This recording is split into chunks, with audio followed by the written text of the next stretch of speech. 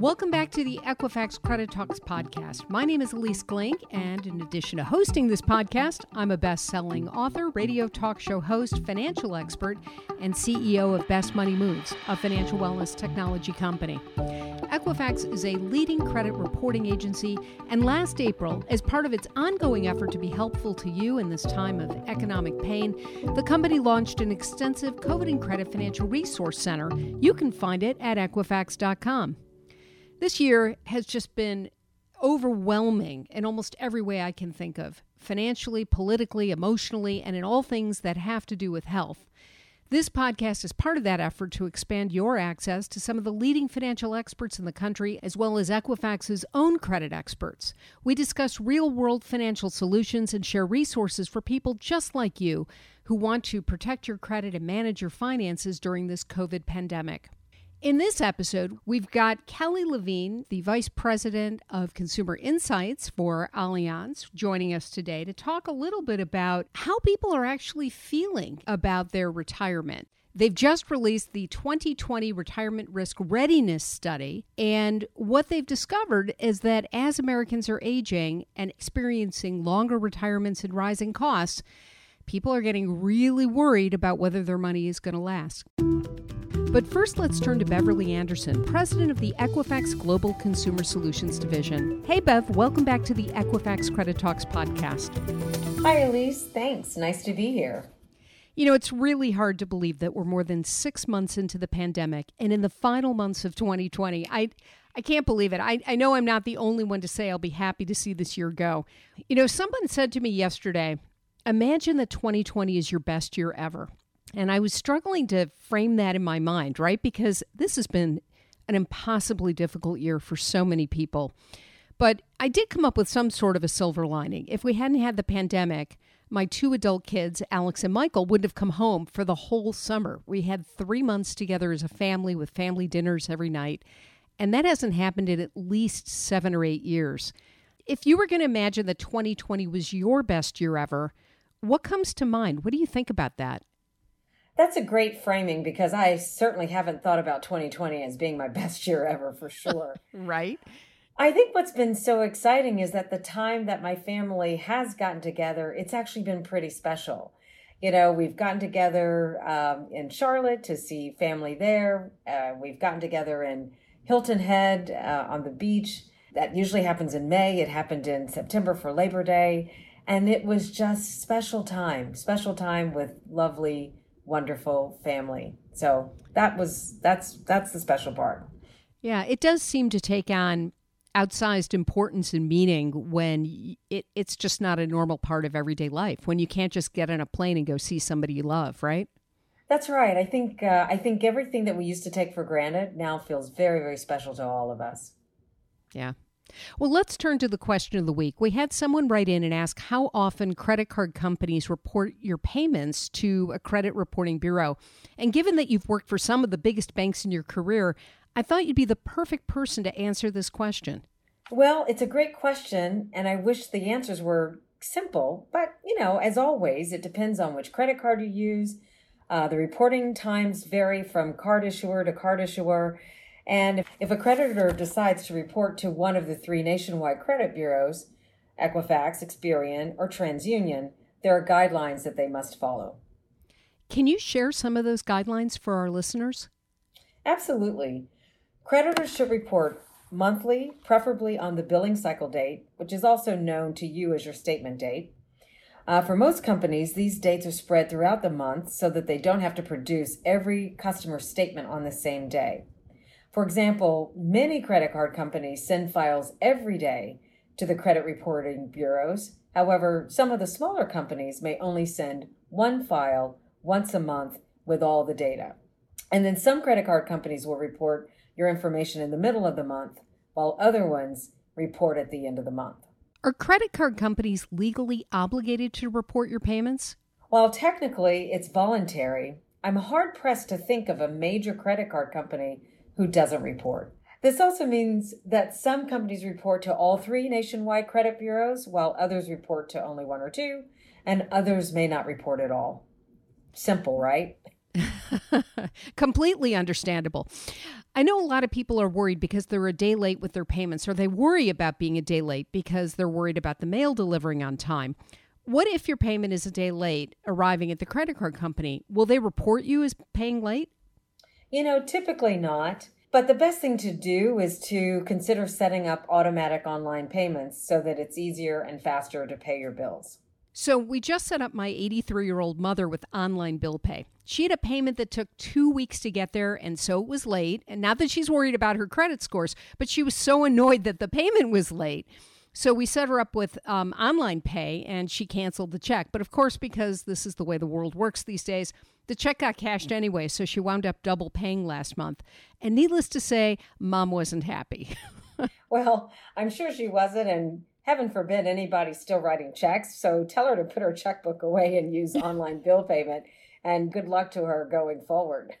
Thank you. Yes, we got her signed up immediately. How quickly are credit card companies required to report your payment to credit reporting bureaus? Credit card companies don't always disclose the specifics of their reporting policies, making it difficult to know precisely when a payment will be factored into your credit scores. You can call your credit card company to ask when they report, or you may consider signing up for a credit monitoring service, which will notify you as soon as your creditor reports your balances. Equifax and the 2 other nationwide credit bureaus generally update your account as soon as they receive new information, meaning your credit scores can change often during the month and suddenly.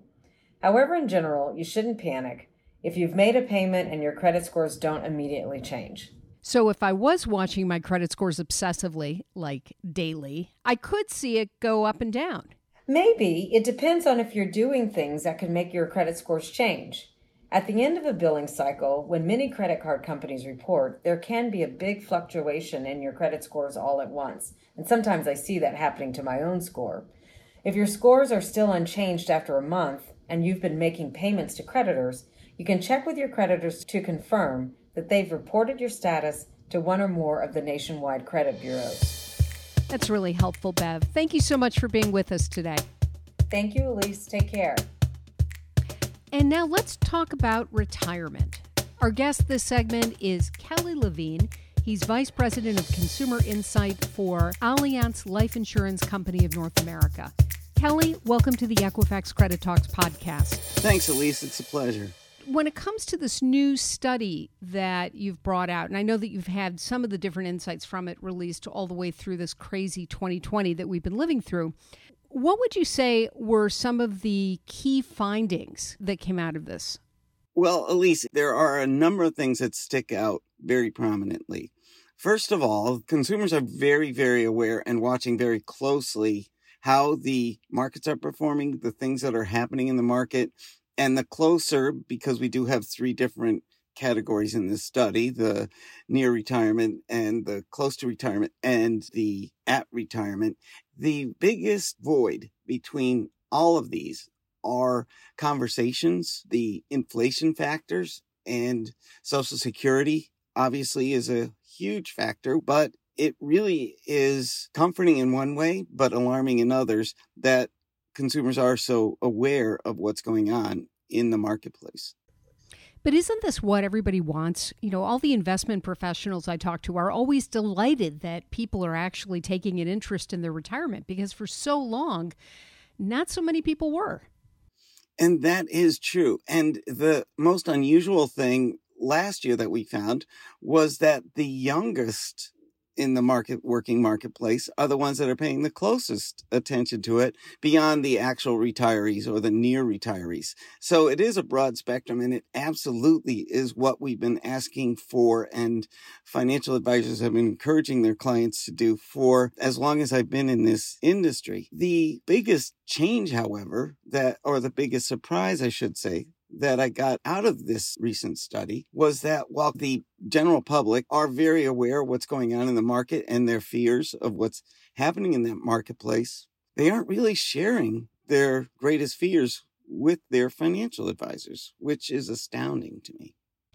You know, so one of the key findings that came out of your study is that 57% of Americans are worried that inflation will make basic retirement expenses unaffordable. That is, I think, a huge worry, even for those of us who worry we're going to be living out of a shopping bag at some point in time.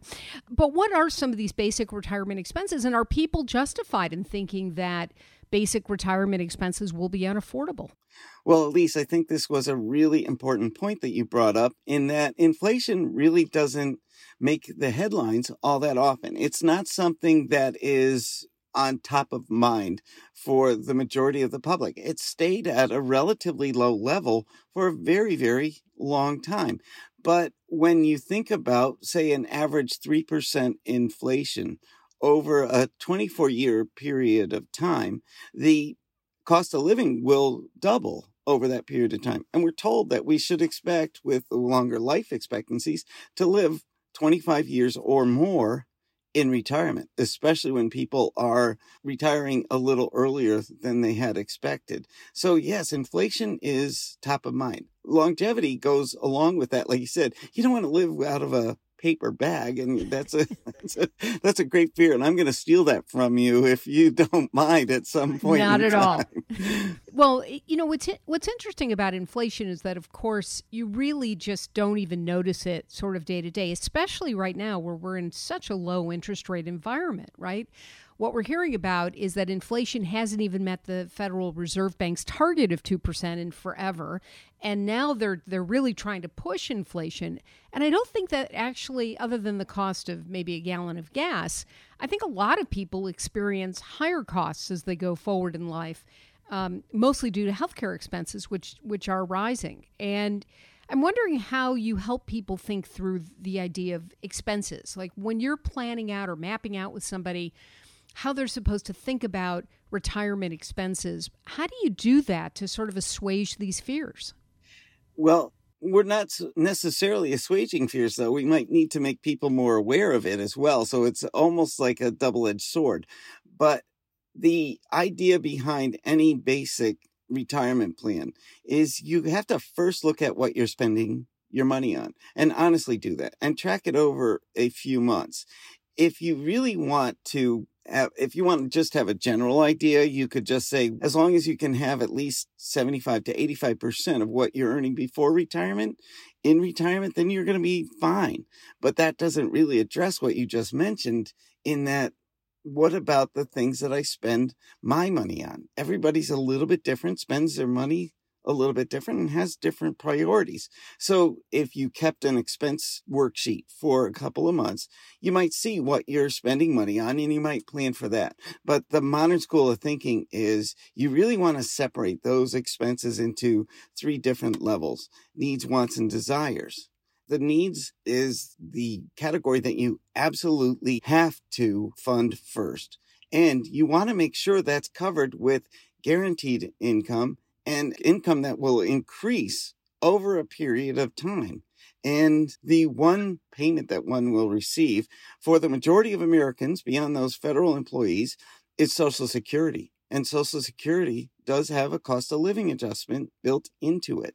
However, the cost of living for Social Security is nowhere near the cost of living adjustment for, say, Medicare. Almost everybody's major concern is, how am I going to pay for health insurance during retirement? And health insurance or health costs certainly are outpacing just about any other expense that one could look at in the marketplace, except for, of course, tuition to colleges, which I'm unfortunately very well aware of. So that's, and anybody who's in that and position. Hopefully you're done with that before you retire. You're hopefully done with your mortgage and college tuition payments. But actually, that's a good point, because you mentioned mortgages. And even though everybody believes that healthcare is going to be the number one expense throughout retirement, the experts who study retirement expenses, it's actually housing is the number one expense throughout all the different phases of retirement. And that is something that surprises a lot of people. Well, it doesn't surprise me, since I've been writing about real estate for so long. But, especially because today's baby boomers many of them go into retirement having just taken out another 30-year loan. Now, when interest rates are at 2%, that's not so bad. When interest rates are at 4 or 5%, that could be a little bit more troubling. But I want to get back to this idea of needs, wants, and desires. What's the difference between wants and desires? Wants could be categorized as, I'd really like to take a trip with my spouse, or I want to make sure that I have enough to be able to play tennis or be able to play golf a couple of times a month, or I'd be able to go see our grandchildren. Desires are something a little bit higher, like I'd like to leave a financial legacy to my children and my grandchildren. So you could almost say that the desires are the bucket list items. These are the big things. They're not necessarily travel, although they could be, that big once-in-a-lifetime trip, but it could also be just finding a way to take care of the next generation as opposed to treating yourself out, for dinner once or twice a week. Right. It's the things that would make retirement a little more fun without being the big trip. Got it.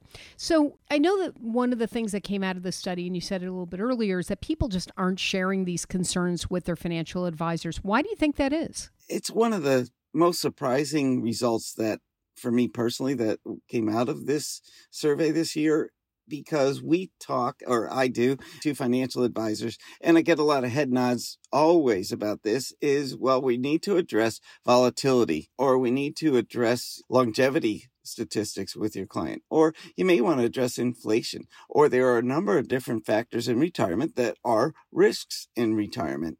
But while financial consultants might believe that every single time, of course I talk about that. That is my job. When we saw the results from the survey, most people, as you mentioned, don't really feel like they share that with their advisor. It's kind of funny because the level of trust between a financial advisor and an individual is probably as high, or maybe even higher, than with a doctor, because...